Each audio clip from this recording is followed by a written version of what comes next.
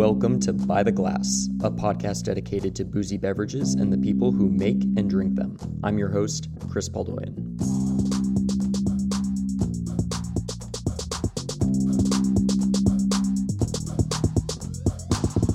My guest this week is Jeremy Parson, a wine writer based here in Houston. With a PhD in Italian literature, Jeremy maintains an Italian food and wine blog titled Do Bianchi, while serving as a freelance writer for publications such as Wine and Spirits Magazine and Decanter. The blog's name, Do Bianchi, is a Venetian expression for 2 glasses of white wine. We found time amidst our quarantine to discuss the details of Italian sparkling wine, the difficulties of translating European recipes for American audiences, and the impact of COVID-19 on Lombardy. So we'll jump right in with Jeremy discussing the beginning of his blog, Do Bianchi.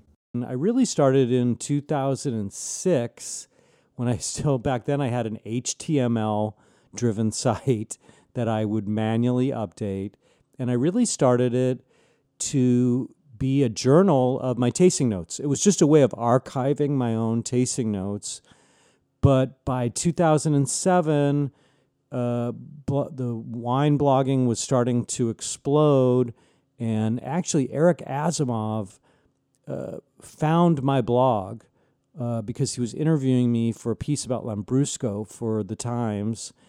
And it was really his encouragement about the blog. He had started a blog at the New York Times. This is in 2007, and it was really partly his example and his encouragement that led me to start, really expand my blog. Yeah. I think that's really cool that Lambrusco was kind of the Kickstarter in a lot of ways for your blog. I say that as a lover of Lambrusco who constantly has to defend it because there are a lot of people that either don't know what Lambrusco is or associate Lambrusco with sugary sweet examples from the 70s. So would you kind of build on that a little bit? Well, one of the things that people don't realize is that, our parents remember, when you and I'm a bit older than you are, No, Chris. not by much, Jeremy. You've got a couple of years on me, maybe. I appreciate that. In our parents' generation, Lambrusco was, it was the Riunite on ice phenomenon. Americans were not big wine drinkers in the 1970s. Not even really in the 1980s. I mean, I don't know if you're old enough to remember Bartles and James wine coolers. Remember Zima? Yeah, Zima, for sure. Was another, I think that was a vodka-based, sweet sparkling drink.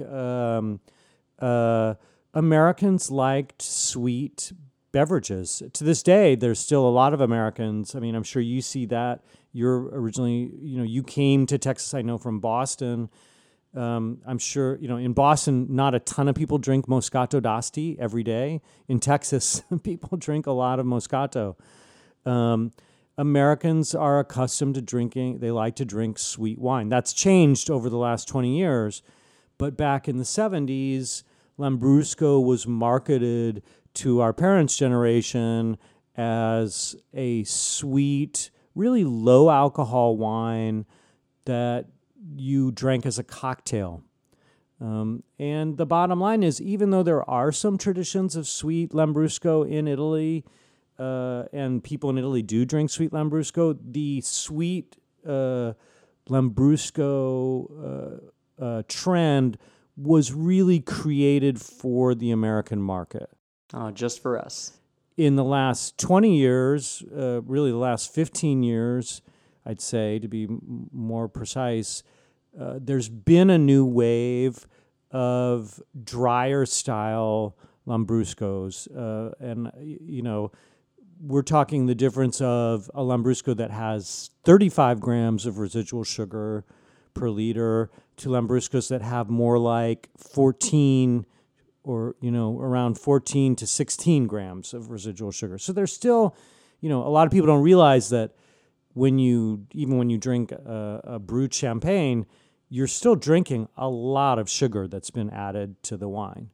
And the style of Lambrusco that the Italians like to drink is generally what we would call a brut style. Okay. Yeah, so this movement towards drier Lambrusco, who in the U.S. was championing that? Was it, importers?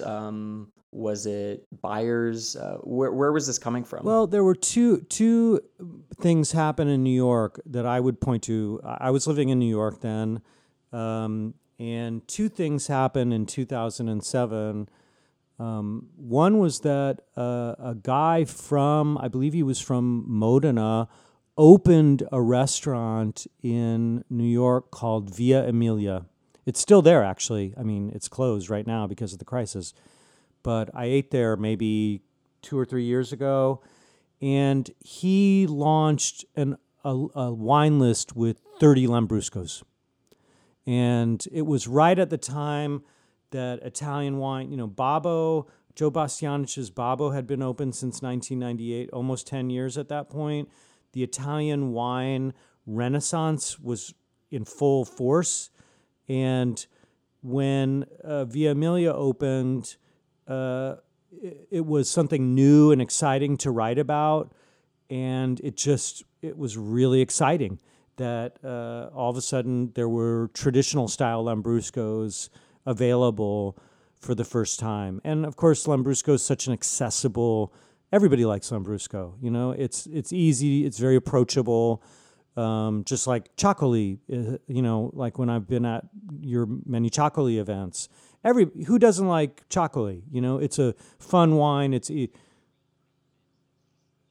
Yeah. Great with food, great. It was, the Lambrusco moment was very much tied to the idea of regional Italian cuisine. It was very much tied to, this is the renaissance of Italian wine in America. We want to know authentic Italian wine. And the other element, and was something that I was involved with directly, was at the time I was the marketing director for a restaurant and importing group, and we brought in a Lambrusco. We brought in Alice Lini's wines. This is back in 2007 in New York, and I had become friends with Alice, and her wines became immensely popular in New York City. And they had never, there had been in New York previously, but never with any visibility. And her wine, I'm very proud to say I was part of that. That was really one of my first big campaigns as a marketing strategist. Her wines became very popular in New York. At the time, Lawrence Osborne, who some may know as, most don't know him, remember him as a wine writer because he's written so many other books about world culture in the meantime. But at the time, he had just published a book called The Accidental Connoisseur, and he was doing a lot of wine writing, and he wrote a piece for Men's Vogue that became kind of a seminal piece for Lambrusco. Eric wrote a great piece in the Times where Alice's wine was also featured, and Lawrence did this feature article about Alice.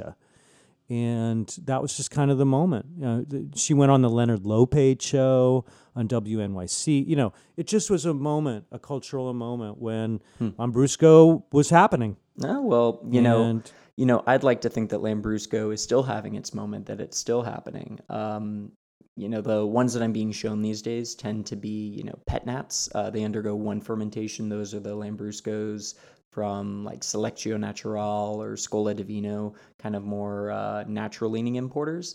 But we've worked with a lot of, tank method Lambruscos, like Pleto Chiarli, and then, traditional method as well, like Cantina della Volta.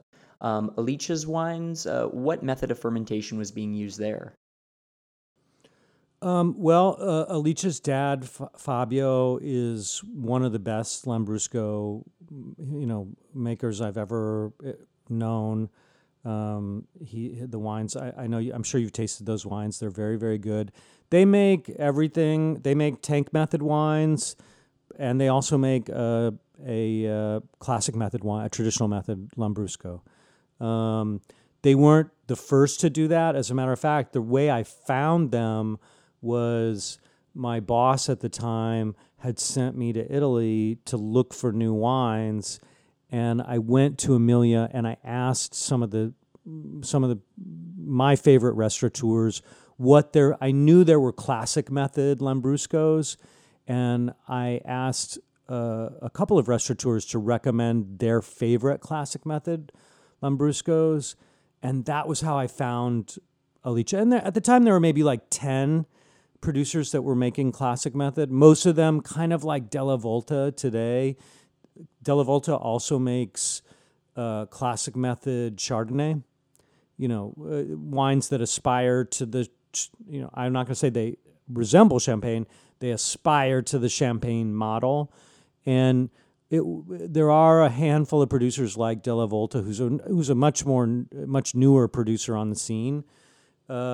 It was mostly people who were making classic method Chardonnay and Pinot Noir that were also making classic method Lambrusco. Although to this day, my favorite Lambrusco is tank method. I mean, those are the wines that I turn to when I want to drink, when I'm having tagliatelle al ragu, and when I'm having lasagna, and I want, just the classic pairing that reminds me. I lived for about a year in Emilia-Romagna, so I feel this deep connection to that place. And gosh, I lived in Emilia-Romagna.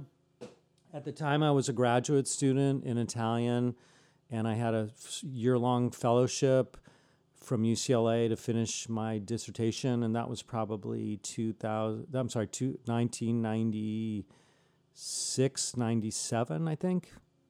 I spent a year in Reggio Emilia. Okay, well, let's go back to the start. You're not Italian. You grew up in California, right?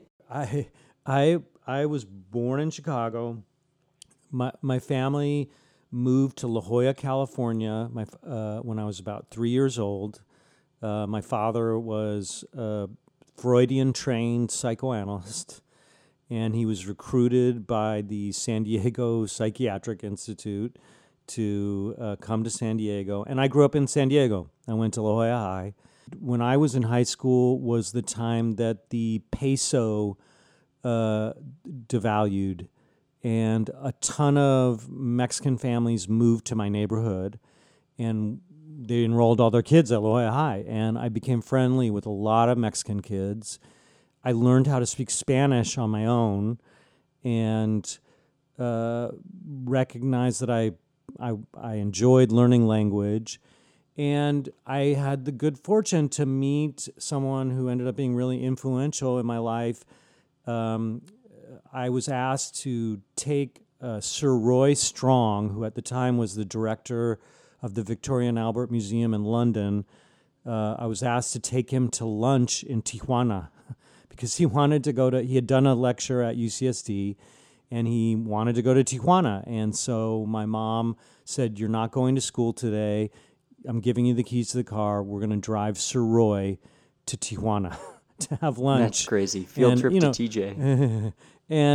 And of course, I knew my way around Tijuana really well because I had all these friends that back in those days before the first World Trade Center bombing, you could go across the border with back and forth with no problem. So for us, going to Mexico for dinner was no big deal. You would go for dinner and then drive back home to San Diego. So I spent a lot of time down there. And Sir Roy, who was, I'd never met anybody like him before, he said he heard me speak Spanish, and he was impressed with that. And he essentially said to me, "Go to Italy, young man." He said, "You should go to Italy and study Italian."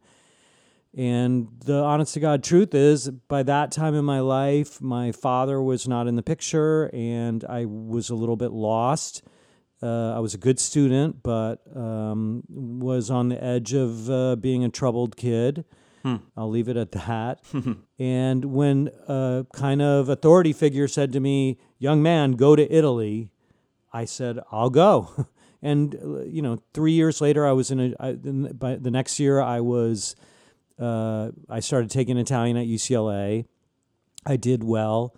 in Italian, and by my junior year, I was on my junior year abroad at UCLA, and that led to a fellowship in the graduate program, and it led to many years studying in Italy, which ultimately led to me filing my PhD, my doctoral thesis in 1997, and recognizing that my only career path at the time was to go teach Italian somewhere else in New York City. I interviewed for a job at NYU and I didn't get the job. I was really disappointed. And so I just moved to New York. I was determined to spend my 30s in New York City. And it just happened. I had worked on a translation of you may have heard of Artusi, Pellegrino Artusi, the 19th century Italian cookbook author. I'd worked on a team translation of his book, and they were looking they had just opened La Cucina Italiana, which is a historic food magazine in Italy. They had just opened an American office in New York, and they needed someone who could work for peanuts and translate recipes. And so I commuted every day from Park Slope, Brooklyn, into the city. Our offices were in the Toy District, and that's where it all began. And then one day they said, hey, we need 300 words for the front of the book on Prosecco. And I really didn't know that much about Italian wine other than the fact that I enjoyed it. But I did know a lot about Prosecco because I went to school in Padua, and I'd played music professionally in the area where they make Prosecco. And so instead of turning in a 300-word kind of teaser front of the book piece, I turned in a 3,000-word feature article with photography and everything. And they said, would you like to be the wine writer for La Cucina Italiana? And I said, sure. And that was more than 20 years ago, but that's how it all got started. I was just the right place at the right time. That's crazy. And, ultimately I realized later that, poetry didn't pay very well. I studied medieval poetry, and that I could carve out a living for myself, by being a wine writer and a wine copywriter, and ultimately, becoming a blogger for hire. You mentioned that you translated a lot of recipes and cookbooks, but, writing about cooking, it's almost an entirely different language. Oh, yeah. The way Americans approach cooking is very different than that of Europeans, whether it's Italy or France or Spain. Like, how do you translate some of that cultural vernacular? Because it's not as simple as just swapping this verb for that. Tonally, how do you do that? Well, you bring up a really good point, and a lot of people, it doesn't occur to a lot of people. Italians have a totally different language for talking about cooking than we do. And even though historically, the first modern cookery book was published in Italy, the Italians were great recipe writers, and as early as the 15th century, we start to see. I've even worked one of my more important publications was a translation of Maestro Martino's cookery book from the mid 15th century. They really created the standard for recipe writing early on, but they have a totally different approach to it. They don't use their sense of quantities is much different than ours. Italian recipes is very common to say, add salt as needed, add liquid as needed, not, reserve 1 cup of chicken stock to be added. Yeah, I feel like our recipes are much more quantifiable. Oh, yeah. Like very rigid. You totally hit the nail on the head.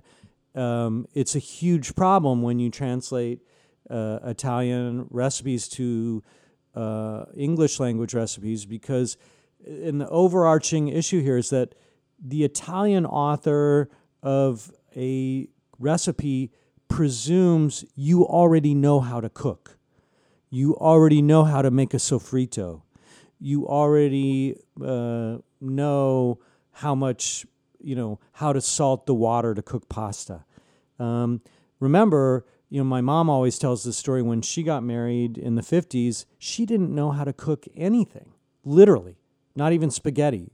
She always tells the story. And so the American, if you go back to the American tradition of the joy of cooking, for example, I collect cookbooks, and I can show you a copy of The Joy of Cooking that has a recipe for how to cook squirrel. Wow.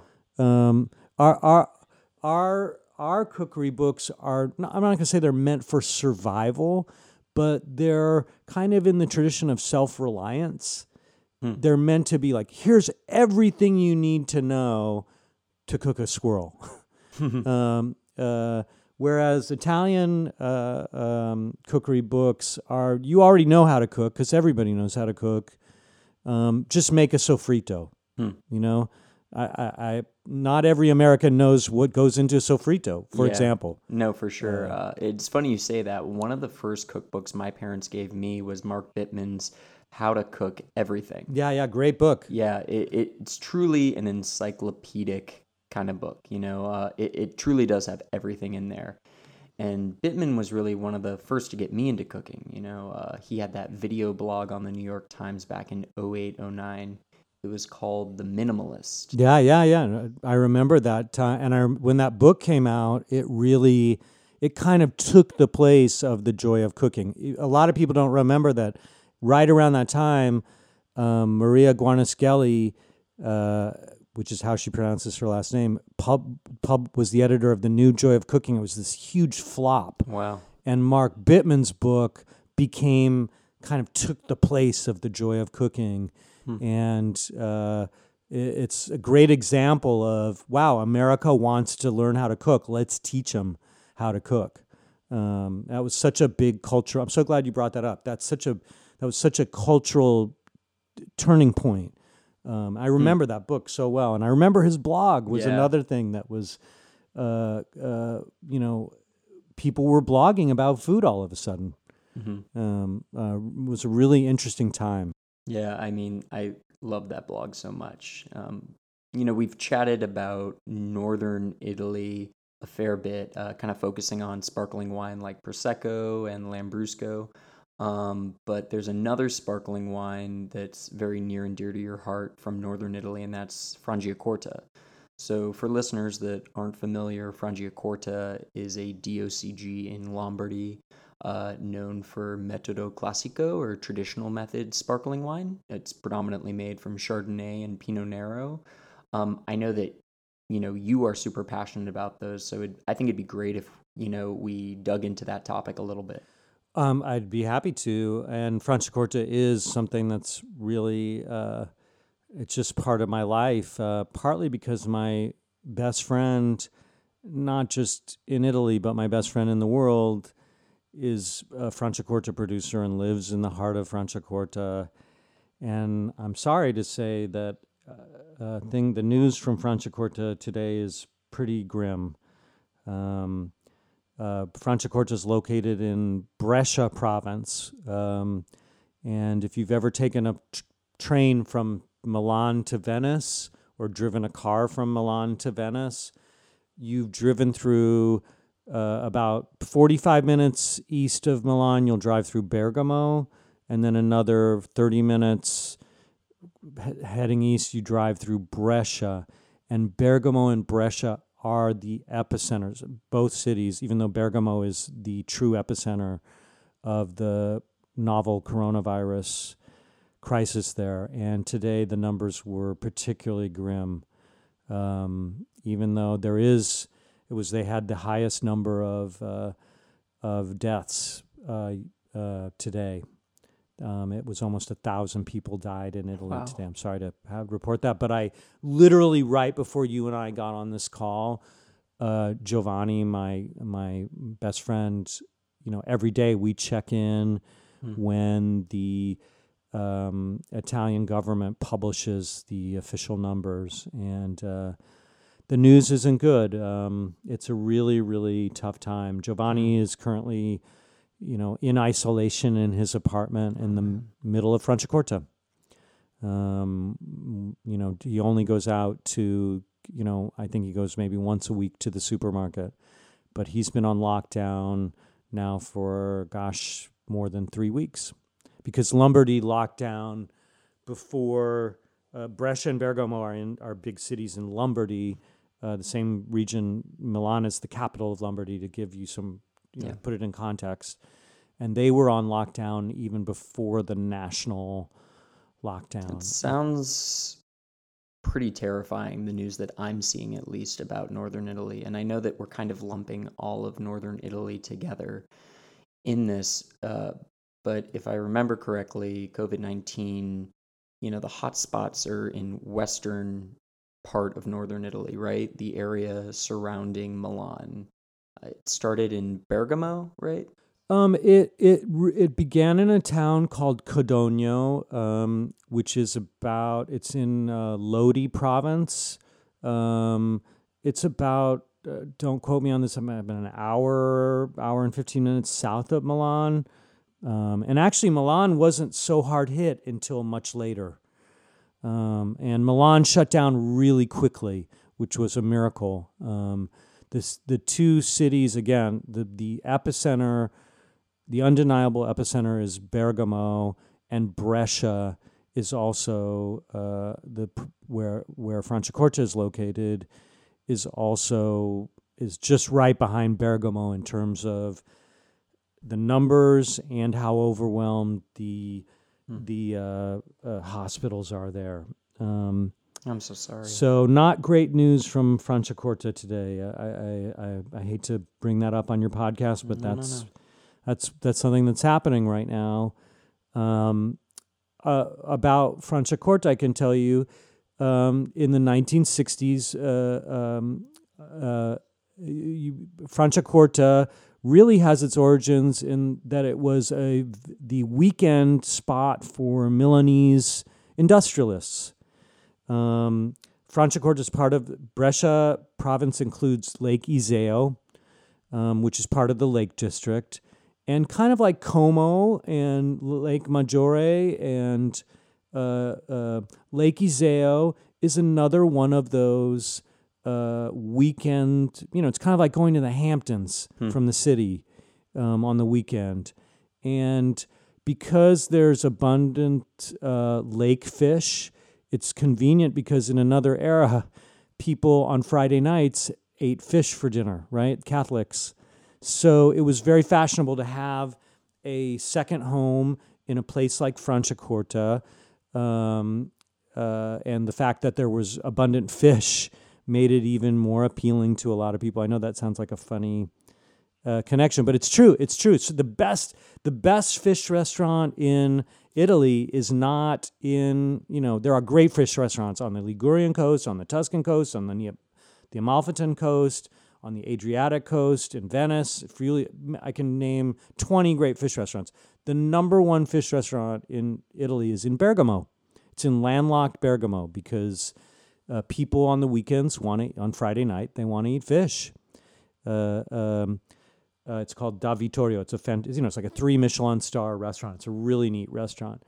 But in the early 1960s, a wealthy Italian industrialist named Franco Ziliani, they'd always grown grapes in Franciacorta. Historically, even back to the Renaissance, Franciacorta has been a hub for grape growing. As a matter of fact, Brescia is kind of a trace of that, has the largest urban vineyard, still functioning urban vineyard in the world. If you go to Brescia, and I hope someday I get to take you there, Chris, there's a vineyard outside the castle of Brescia, and it's always been used as for growing grapes, and it's testament to the fact that ever since the Renaissance, they grew a lot of grapes there, and they made a lot of wine there. One of the most famous manuals from the Renaissance on making wine is from Brescia.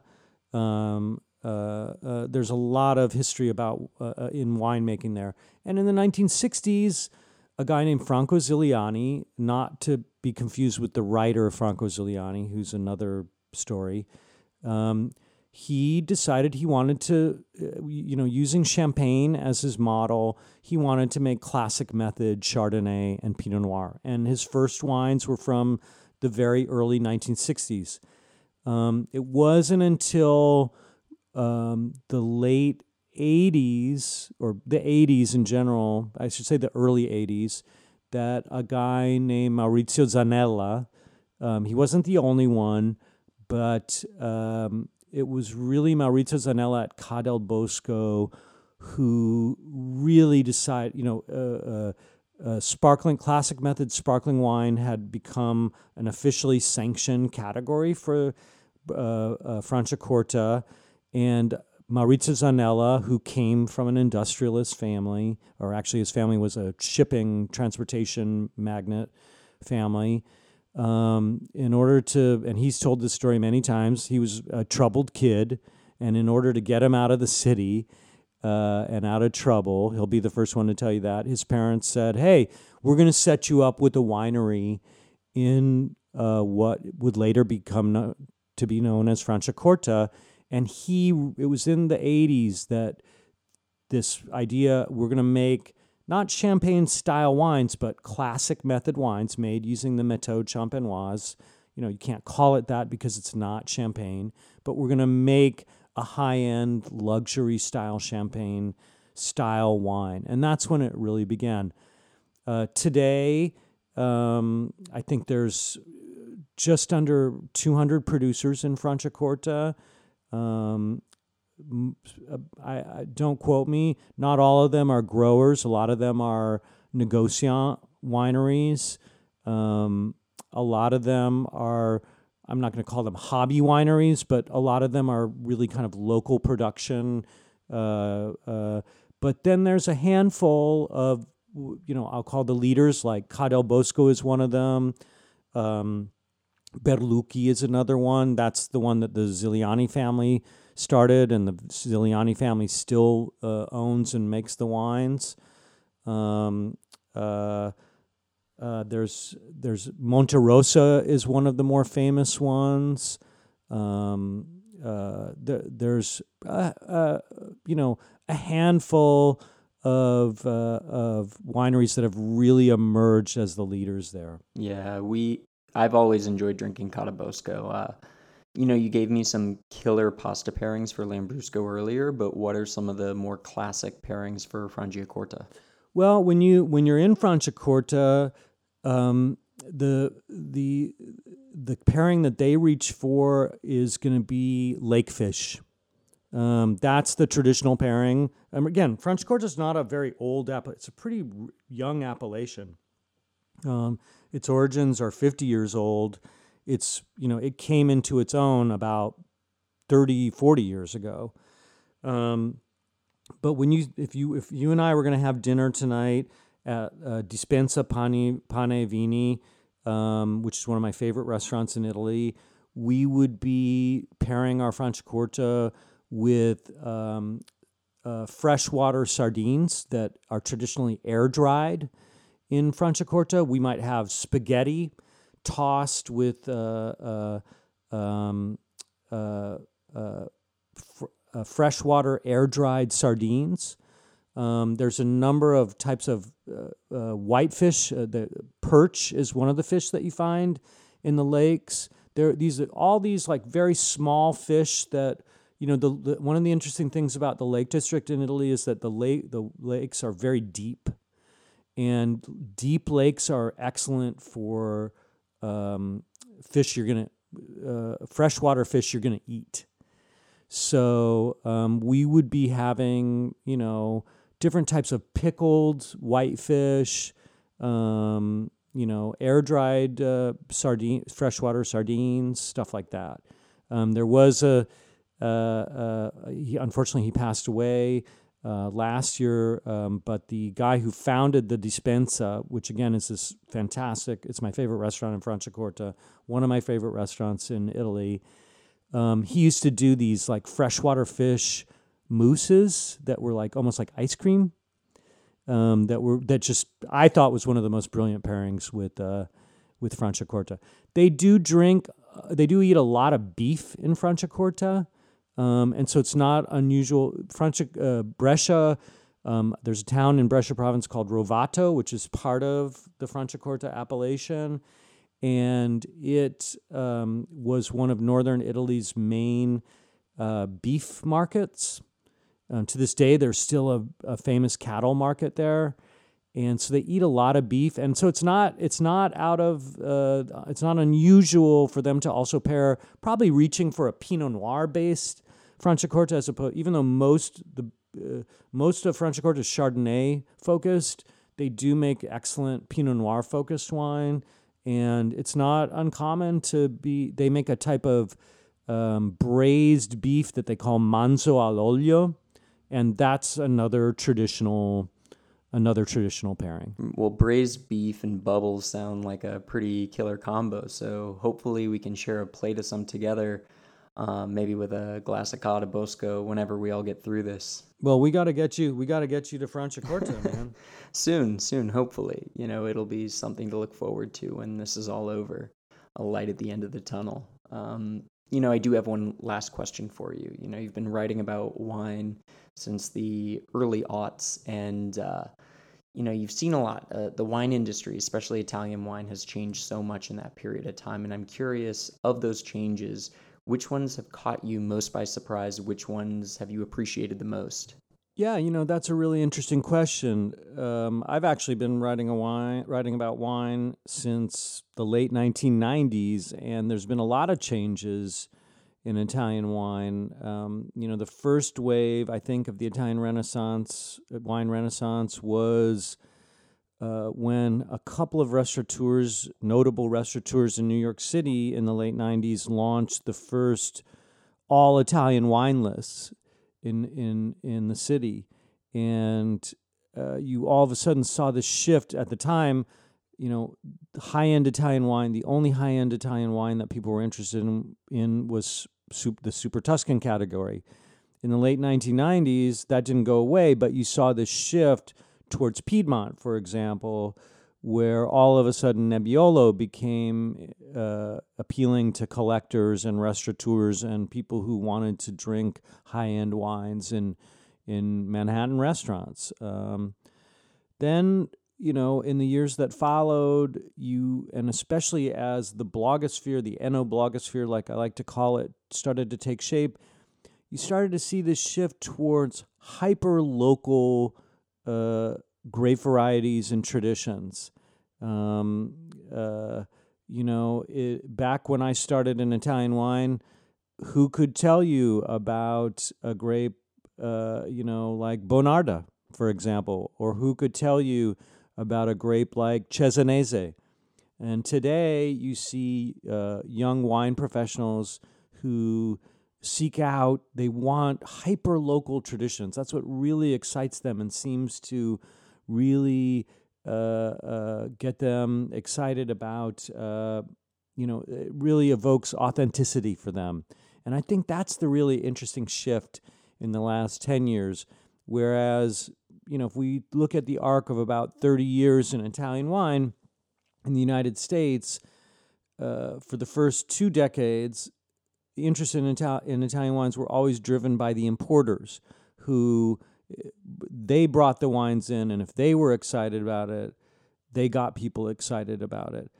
But then you see this shift where, thanks to the enoblogosphere, thanks to social media, people, they're not letting the importers drive their interest, and they're finding their own paths to arrive, a lot of times through communicating with Italians and following Italian wine news through social media, but they find their own interests that previously weren't on their radar. I mean, there's a couple of really good examples of that. I mean, 10 years ago, we saw this heightened interest in Valtellina wines. In Italy, Valtellina wines and Nebbiolo grown in Valtellina has always been considered one of the great wines of Italy, but it wasn't until it got on people's radar through social media, partly driven directly by, we all know how our Pepe got everybody to pay attention to Mountain Nebbiolo, for example. Alto Piemonte, Upper Piedmont. That's another example where it wasn't the importers driving the interest in the wines. It was a desire to find something off the beaten track, something hyper local, and something that really expressed authenticity, in part because it was something that was entirely undiscovered up until that point. And I think that's, Alto Piemonte is a really interesting example of that. Again, you brought up Chianti Classico and the new interest in subzones in Chianti Classico. That's such an it's a great example of how media, not commercial interests, has driven the interest in wines. Americans, and American sommeliers in particular, love, again, hyper-local. They love to talk about expression of place, of terroir, and who knows if this great interest in subzones in Chianti Classico would have ever even come about if there weren't a legion of American wine professionals who said, I want more information. I want to know exactly where this was grown and why it's unique because of the place where it's grown. And I think that social media and the kind of, excuse the pun, ripening of our wine culture here in the United States has created a dialectic where it's not just one-way traffic with an importer saying, hey, this is the Italian wine that you need to be interested in. It's wine professionals saying, hey, I read about this wine on a blog, on social media, or in my own contact with Italians and Italian winemakers, and I want you to source this wine for me.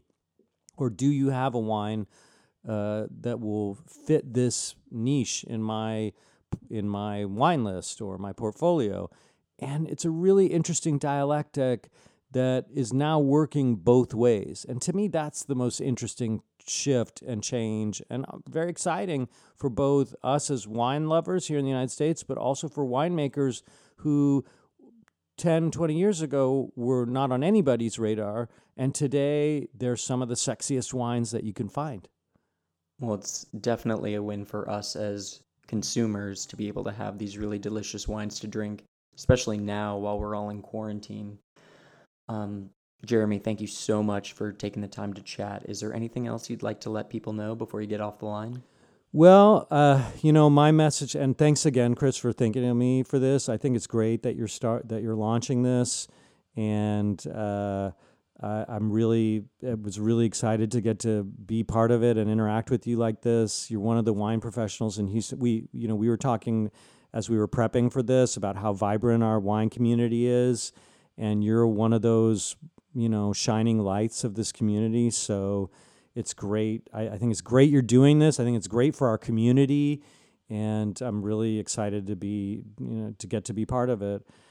Not to end on a somber note, but I do want to put out there, hey, stay home, stay safe, isolate, because I've been watching, I'm very attuned to what's happening on the ground in Italy, and we're heading in that direction right now. I hate to say that, and I hope I'm wrong, but all indicators show that we're heading in the same direction of Italy, and the only way we know how to beat this is by isolating, by social distancing and isolating. So take it seriously. I know you are taking it seriously, and spread the word. The only way we're going to beat this is by coming together and staying apart. No, for sure. The other thing I'll say is that, don't forget Italian wine. Italian wine, this has been such a tough year for European wine in general, between the tariffs, between the confusion of the tariffs. Then as soon as the tariffs kind of came more into focus, the coronavirus crisis happened. It's been a really tough year for all European wine. France is also going through, what's happened in Italy is starting to happen in France now. So don't forget Italian wine. You can't get coronavirus from drinking Italian wine. There's some people who think you can.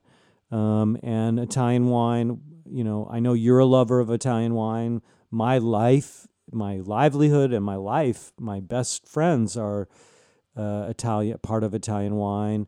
And yeah, so, I mean, if people want to support Italian wine by maybe buying a bottle, what have you been drinking, from your collection? What bottles of wine have you been opening? What Italian wine is getting you through this? We've been going all over the map. Last night we drank Movia at my house, which was a lot of fun. We drank Scarpa Barbera d'Asti last night. I just drank one of the wines I opened, because we're eating at home every night. I opened the one of the Gran Selezione Chiantis by Ricasoli that blew me away. It's their Colle di là bottling, which was one of the best Chianti Classicos I've tasted in a long time. Really, really spectacular wine. That's been a highlight. Well, it sounds like you're still finding time to enjoy good wine, which is important. Thank you again for taking the time to chat with me. Can't tell you how appreciative I am. Thank you. Yeah, thank you so much, man. I'm really excited for your new podcast. And more than anything else, I cannot wait until you and I can sit down over a glass of great Franciacorta together. And we will make that happen when we get out of this crisis. Big thanks to Jeremy for taking the time to chat with me last week. You can find him online at dobianchi.com, and you can find By the Glass wherever you find podcasts, including Google, Apple, Stitcher, and Spotify. We're also on Instagram at By the Glass Podcast. I say we, but this is a one-man operation, and since I don't have a whole lot of experience in mixing and producing, any and all feedback would be greatly appreciated. Again, this is Chris Paldoyan asking you to keep washing your hands and drinking good wine, and I'll see you next week.